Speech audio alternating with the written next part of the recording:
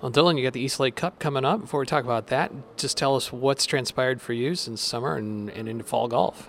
I was just trying to get healthy, getting back into the routine of things here at Illini Golf, and I didn't really take care of myself the best that I could over the summer.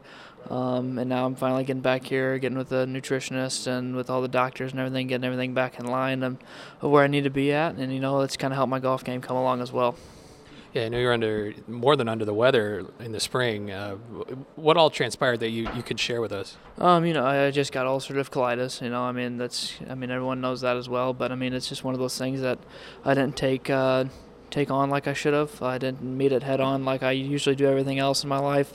It was one of those things I was in denial about, thinking it didn't really won't bother me because I can just get over it mentally, but that wasn't the case. This is something that's going to stick with me for a while, and I just had to deal with it. And, now I'm kind of coming to terms with it a little bit more and, just figuring it out. And, my golf game's getting better as well. Long term, it's just something you can manage and deal with while you play? Yeah, it's just sticking with this routine, this plan that I have going right now. And, right now, I'm just getting my feet underneath me and figuring it all out. So this is a good place to do it at. So how's your game getting better, as you say?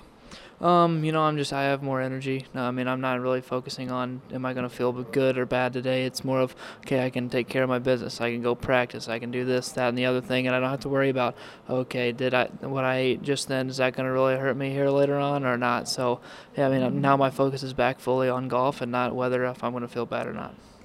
What is the fall about for you guys as a team compared to the spring? It's building momentum, especially coming into the East Lake Cup, where this is going to be a good representation of what the national championship's going to be like.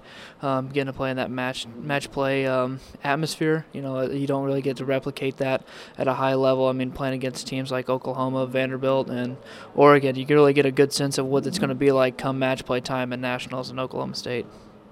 And after the fall season, do you put the clubs down at all? Yeah, a little bit. We do a little rest for like a week or two, but then we kind of do some light practices here and there.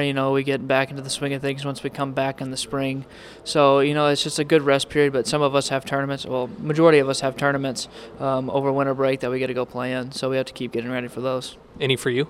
Yeah, Nick and I are going to be playing for Team USA in Australia in Melbourne, so we have that coming up in January, so we're going to be getting ready for that and hopefully representing the university and also the country. How'd you get onto that? Coach LaRose, he called me. I played in it last year. I was on the team last year, and he asked me who would a good partner be, and I said Nick would probably be the best partner. He usually goes off a world ranking, so it fit because Nick's right there, and I believe in the top 15 as well. So it just made sense that we're gonna have good team chemistry and be able to play since we do it all the time anyway. Hey, Dylan, thanks for your time. Best of luck. Glad you're feeling better. Thank you.